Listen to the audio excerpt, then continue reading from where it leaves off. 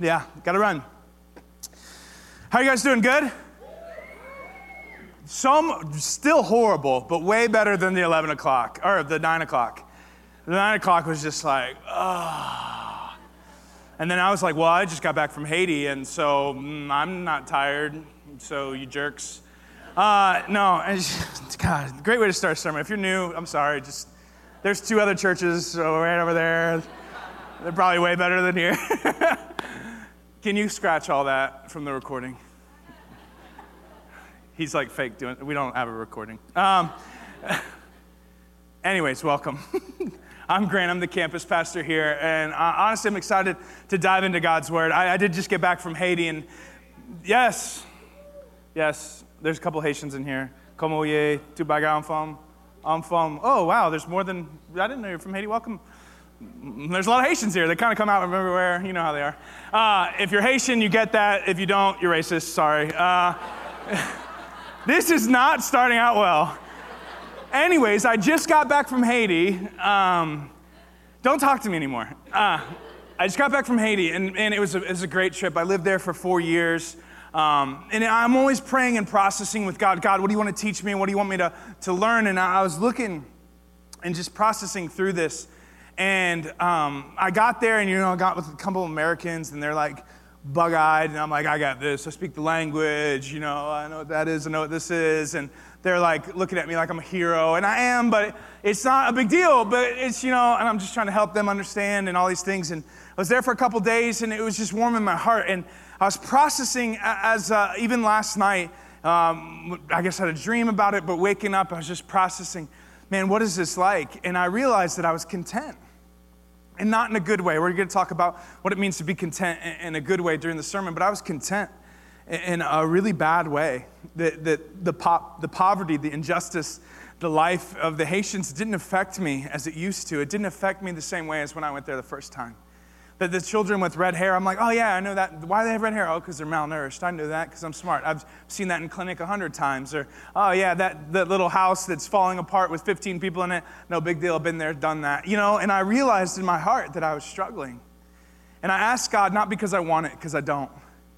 But I asked God, what does it look like for me to hurt again? What does it look like for me to care again? What does it look for me not to be content in the reality of what's going on or the injustices in this world, but rather what does it look like for me to be content in Jesus Christ and to hurt for the things that are hurting him and to hurt for the things that are breaking this world. And it just, it really kind of wrecked me. I've been to Haiti probably 30 times, and this trip was kind of just a reawakening in my soul to say, God, I want to hurt again. I want to hurt. And it's the same for us. How many of us have walked around, and how many homeless people have we seen this morning? How many people have we seen struggling this morning? How many of us, another shooting. And, I'm not trying to make light of the shooting. Please don't hear that. But unless it's more than like 3 or 4 people, we never even see it on the news anymore.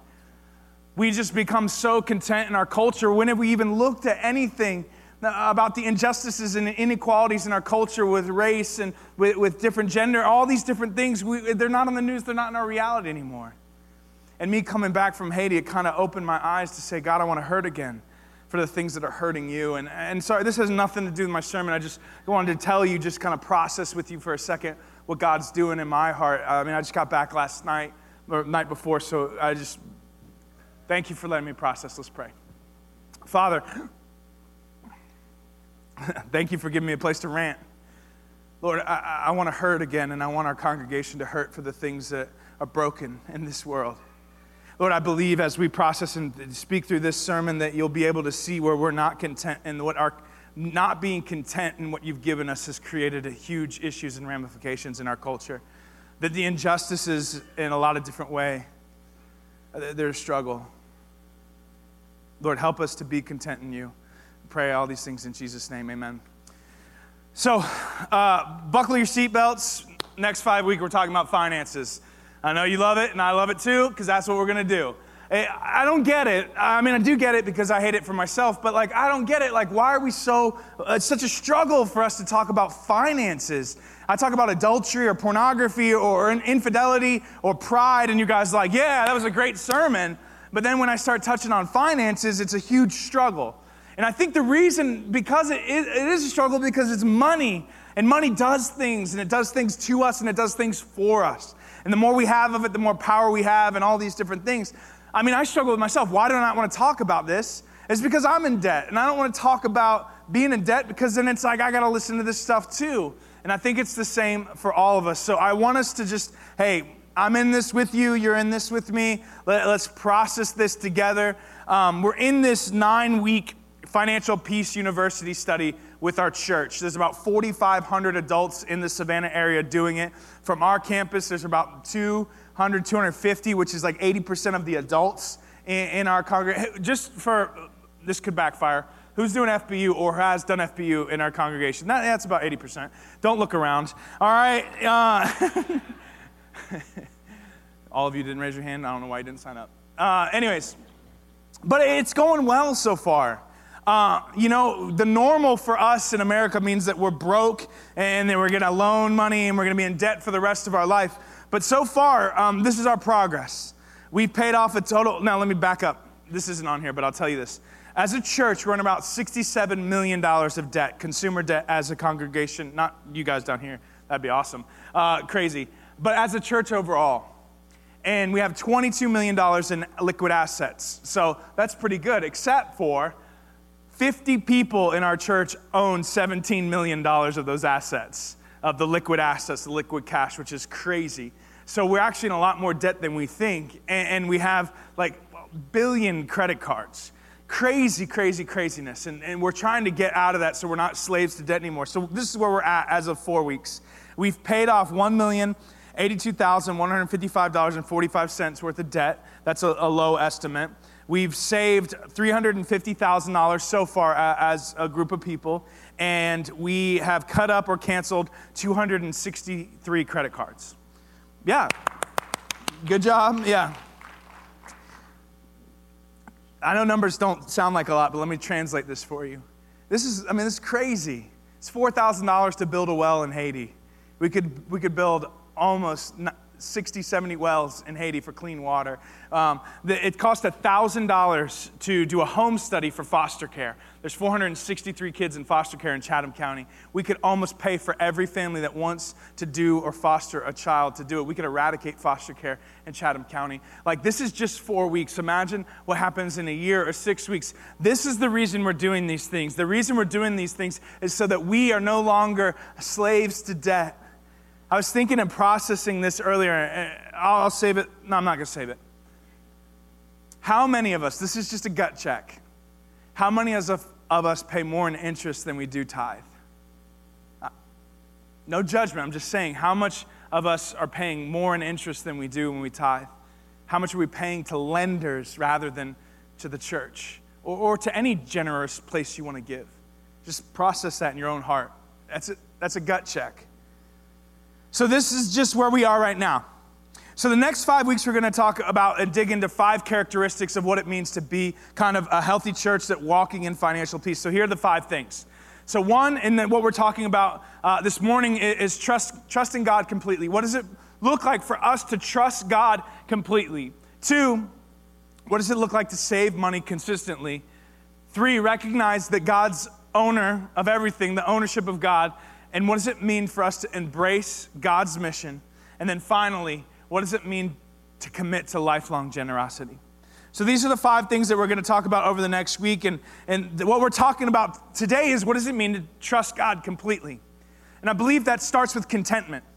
It starts with us being content. Now, a lot of us, when we say, hey, who's content right now? I think a lot of people would raise their hands. And I say, well, what's the definition of contentment? Well, I'm okay. I'm not drowning in debt, or I'm not struggling right now. My car's running, all these different things. I don't need breaks until next week. I'm good. Everything's okay. I'm doing fine. I'm not drowning. I'm not dying. I'm okay. And we think that's what it means to be content. Gary Thomas wrote in his book, Authentic Faith, and he says contentment is soul rest. Your soul at peace. That if your soul is at peace, that's what it means to be contentment. Well, I have a definition for contentment for us. It says, contentment is when you're at rest, inside, right now, as things are. That you're okay with things as they are, meaning not that you need something. In other words, think of it this way. Contentment is when I don't feel that I must be I must have these other things, that I feel at peace. I'm well right now. It is well with my soul. That if I have that or if I don't have that, I'm okay. That if I don't get that job, I'm okay. If I don't get that salary raise, I'm okay. If I don't get this job, I'm okay. If I don't get this new car, if I don't get this new thing, then I'm okay. I don't need that. But if you're restless, and a lot of us live in a state of restlessness, restless because of something that we didn't get, a raise that didn't get, or something else. Restless because something that we want to buy, a new computer, a new car, or something you need to fix or remodel a kitchen or a bathroom, or restless because they saw that someone else has something that you want. We're restless because we see that they have and we don't. And these are the things that steal our contentment. These are the things that steal our inside rest. These are the things that steal our joy. So let's talk about two of them. Stuff I feel I must have right now, and stuff that other people have. So one is, let's talk about things that create discontentment creators. So the first one, stuff I feel I must have now. Here's the truth. The specific message you hear most often and more loudly in every day of your life is, you need this and you need it now. That's what any human being hears most often in their life. 4,000 to 6,000 times a day, someone is telling you that you need something and you need it now. 10,000 commercial advertisements. And we're not talking just about TV. We're talking about signs. We're talking about posters. We're talking about text, social media, all these different things. So let's do some math. I'll give you a chart. How many advertisements will you see by the time you're 20? A, 1.5 million, B, 15 million, C, 30 million, or D, a gazillion? D is correct, a gazillion advertisements. No, the truth is, this is a low estimate, but you see around 26,280,000 advertisements by the time that you're 20. That's if you don't look at social media, if you don't do all these things. That's a low estimate. The truth is, if you did say a gazillion, you're probably more correct. That every day of your life from when you're born until now, if you're over 20, it's double. Somebody is telling you that you need something and you need it now, even if you don't.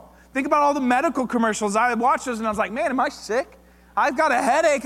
Maybe I do need that. Who cares if I'm going to die and bleed out? Like, it says I need it. You know, I mean, we see all these things all now. So what is the purpose of these advertisements? They're telling you that you need it and you need it now. There's no wonder why 70% of us are in debt. Because here's what happens. We live with this for so long that we're not even aware that we're feeling it anymore. This has become part of us. It's a normal part of life. Advertisements are a normal part. We actually seek them out. How many of us sought advertisements out during the Super Bowl? Or we YouTubed them, or did you see that commercial? Yeah, maybe it's clever, maybe it's beautiful, maybe it's funny, all those things. But the purpose of it is to get you to buy something, and we are now seeking them out. It's craziness. Dave Ramsey calls it stuffism. Stuffism is a persistent, self-imposed need for stuff that creates a sickness in our lives. Spiritual term for that is materialism. The Bible calls it mammon. Sometimes it's translated as stuff, sometimes it's money, but you've heard this scripture before. Jesus says in the Sermon on the Mount, you can't serve both God and mammon. Sometimes it's translated money, but most closely it means stuff. You can't serve both God and stuff. Stuffist. It's a sickness because it damages our lives in many ways. When we were sick, when this sickness, when it happens to us, it becomes habitual. Preoccupied with something we feel we need. So we think about it, and we think about it, and we think about it, and we think about it. And that's why. A key symptom of stuffism is nearsightedness. We can only see what's right in front of us, and we're blind to long-term consequences. This is why we take lifelong debt. This is why we pay for things with interest. This is why we take credit cards. This is why we feel like we're safe, because we can always afford whatever we need at certain times. And it's not just our culture and everything that surrounds us that creates this discontentment. The second huge reason is our own sinful hearts. And every one of us, our hearts has a vulnerable to discontentment. Even the smallest thing can trigger discontentment in our lives. And our joy can disappear in a moment. You see, number 2 is comparison kills contentment. Comparison's like a headshot. It just literally takes away your joy. When you start to compare, social media is the worst about this. Now, whatever, social media, great. Have fun with social media, sell tickets on social media, do whatever you want with social media, all these things. But social media is atrocious when it comes to this comparison trap. Every time we wake up, oh man, how can they get to go to New Zealand and I didn't? Oh, their marriage is so good and their kids are so funny and so beautiful and so happy and oh, they have this and that and then look at the new car that my neighbor down the street bought. All these things in social media creates in us in an instant discontentment.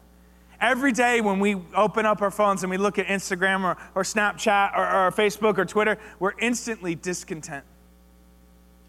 And that creates in us in a culture of discontentment. It's more than advertising, though. I mean, we see it in workplaces. We see it in our jobs. Hey, for me, this sounds so silly. I see a sermon or I watch a sermon and I was like, man, that guy killed it. Man, he's a way better preacher than I'll ever be. And once again, I choose, and now I'm discontent, even in the way that I preach and I teach. Even though I know that God has called me to do this, I see a pastor in Dallas or in New York, and they're just dropping truth bombs, and I'm like, man. And it's the same for all of us. You see, comparison kills, and I want to show you kind of how this works. Now, let me set this up for you. There's a TED Talk recently done about how monkeys react to comparison. Now, everyone loves monkeys, so you're going to love this video. So he's going to explain it, but I'll kind of set it up. Basically, there's 2 monkeys, and they give a rock, and they get a cucumber, kind of like Oprah. Everyone gets a cucumber. You get a cucumber, you get a cucumber. And that's how the monkeys are. They get a rock, get a cucumber. Get a rock, get a cucumber. And they love cucumbers. They eat the cucumbers. Cucumbers are great. Everyone loves cucumbers. But what happens in this video is one of the monkeys gets a grape. And so you can go ahead and show it.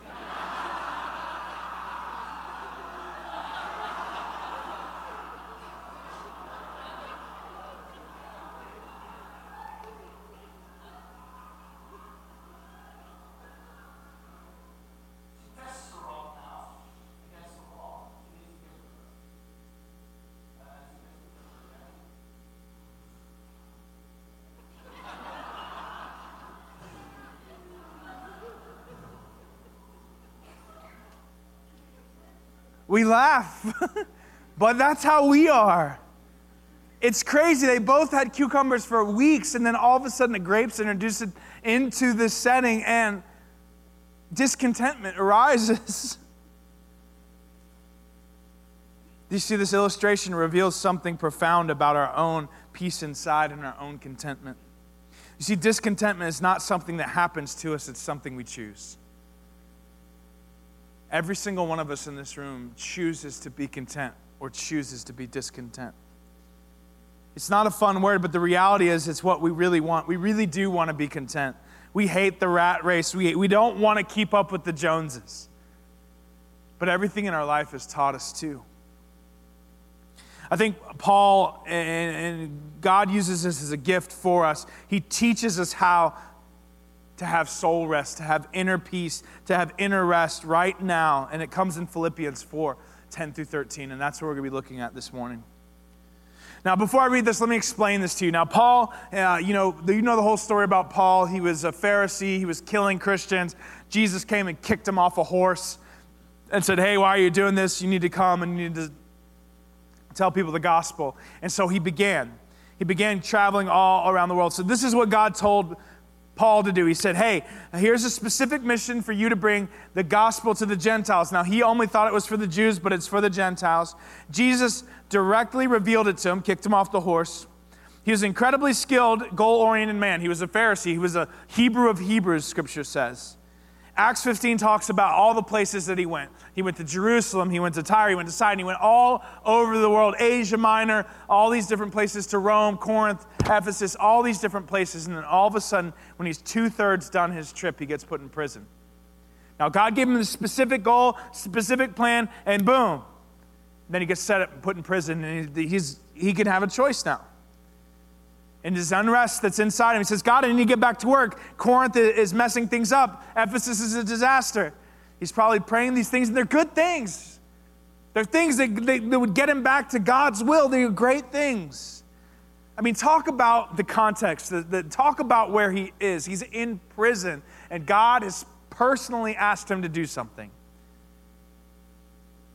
I can't imagine the struggle that he has. He has something big that he's got to do. He should feel a certain way. He should be discontent. His dream was stopped, maybe gone forever. He's in prison, nowhere to go. There's no legal system. There's no nothing that can get him out. It's not like he's going to talk to his lawyer. He could be there for the rest of his life. And he writes this: I rejoice greatly in the Lord that at last you renew your concerns for me, being in prison. Indeed, you were concerned, but you had no opportunity to show it. I'm not saying this because I'm in need, for I have learned to be content whatever the circumstances. When you read this in context, being a goal-oriented man, no recourse, no legal system, just struggling, he sits back and says, I can be content here. What does he know that we don't know? What does Paul know that we aren't getting? Because I could ask you right now, how many of you are truly content? How many are you truly have rest in your soul? And I would feel like a lot of us would struggle with that. I know what it is to be in need, and I know what it is to have plenty. I have learned the secret of being content in every circumstance. You see, the truth of this passage jumps out here. He says that there is not necessarily a relationship between our circumstances and our contentment. Our circumstances do not dictate our contentment. That's what this scripture is revealing. You see, there's power in that. God says you can tell who people are because of their peace and joy. Not when everything is going their way, but when everything falls apart. The thing is, a lot of times we're like, I don't blame you for bowing your head, for being angry, for being depressed. You know, I would too if I fill in the blank. But what Paul is arguing here is that we can be content. He says, I've learned the secret. I've learned to detach my contentment from my circumstances. I've learned out of a way to ensure that nothing out there can rob me of my joy. Now, I've learned the secret of what it means to be content. I've learned the secret of being content in any and every situation, whether well-fed or hungry, whether living in plenty or in want. See, most of the people that read this scripture the first time, they're reading this and they're understanding what he's saying. They're hearing the teachment of contentment, facing things like eating and not eating. So it takes us faith to go, I don't need the newest thing to have joy. When they're facing, I could be content even though I don't know where the next meal is going to come from and from my family. And I can trust God to provide. It was interesting. I was on the plane from Miami. It was an hour and a half to the place I went in Haiti. And somebody had a box of Krispy Kreme donuts. And they were still hot when they landed. It was like going back 150 years. And the scripture that we're reading and we're talking and processing through is a lot different for their ears than ours. But the foundation of the truth that comes in the scripture is the same. What does it make us to look? What does it mean for us to be content? Let's go back to verse 13.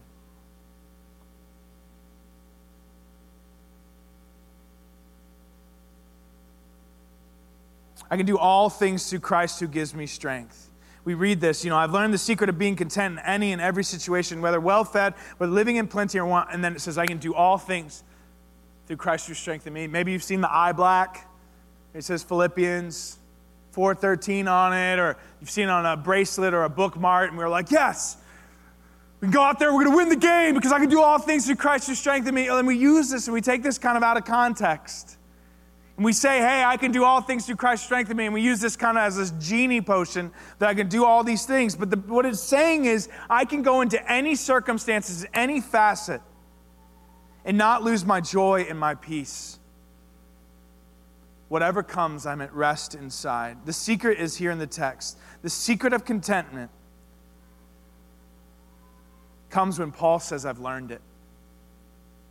Contentment is a muscle you grow by continually choosing it.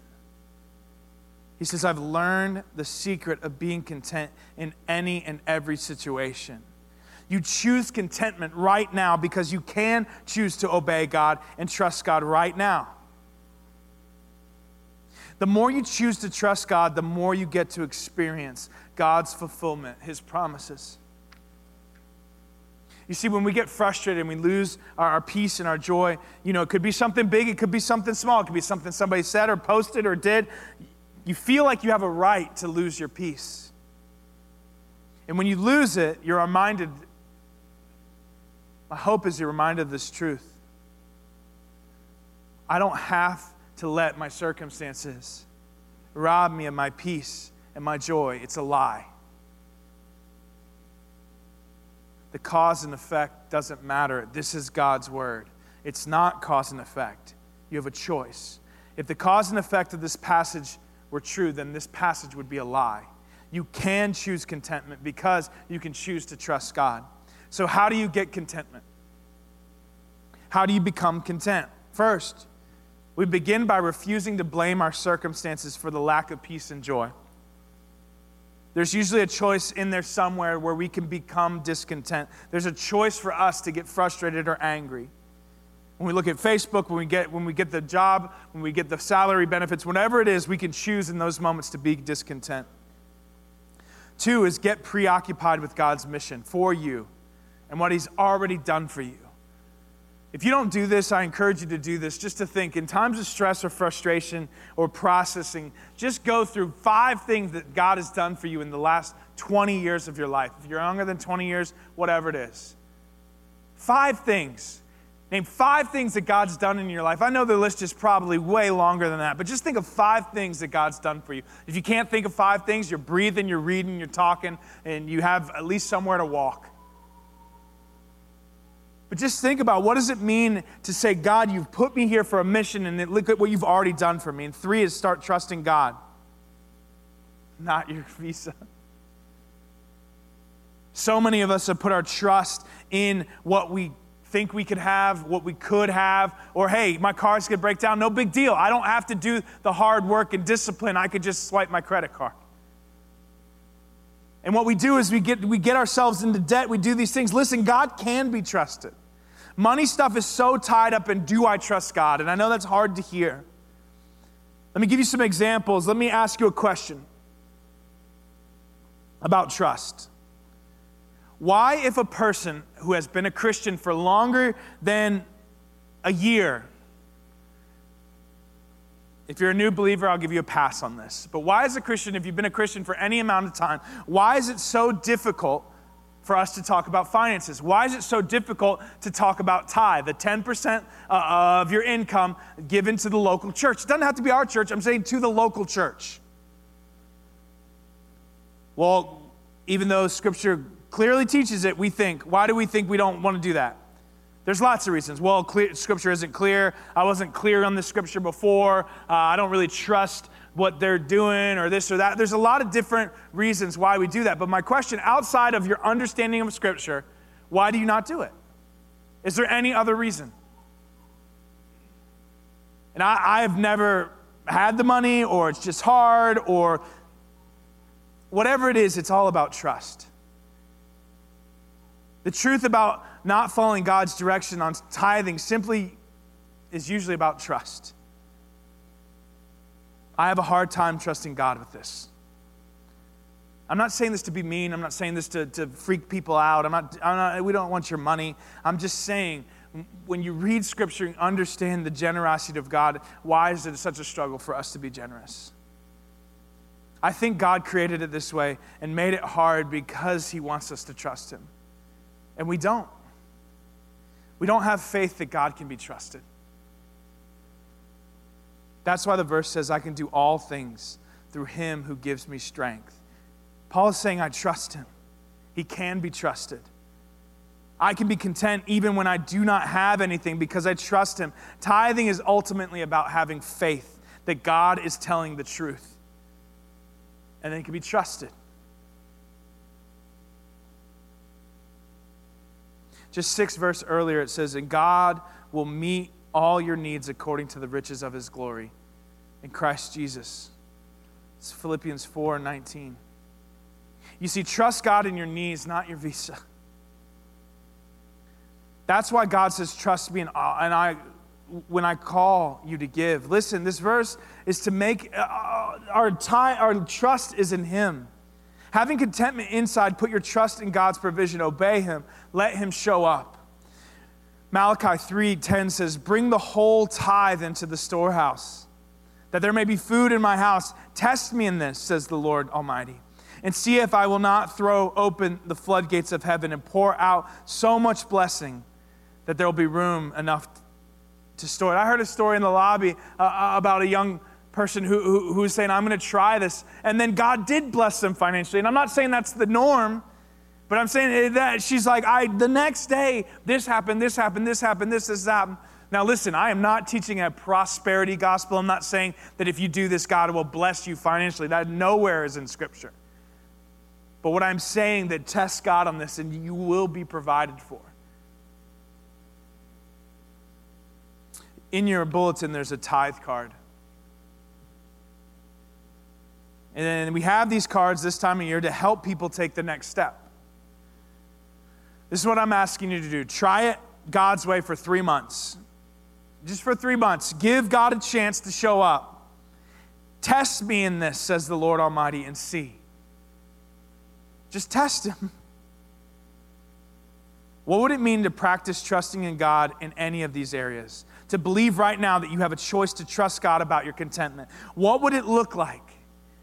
My encouragement for you today is to experience God's goodness and His faithfulness, not just in finances, in every aspect of your life. What does it look like for you if you're single to be content in your singleness? What does it look like for you, those who are married, to be married, content in your marriage? Not just okay, but have rest in your soul. What would it be like to have content in what God has provided for you in your job and not having a job? Whatever it is. Yes, we're talking about finances, but we're actually talking about what it means to be rest. For your soul to be rest. What would it look like for us as a church to be content in Christ? A lot of these other things would fade away. Let's pray.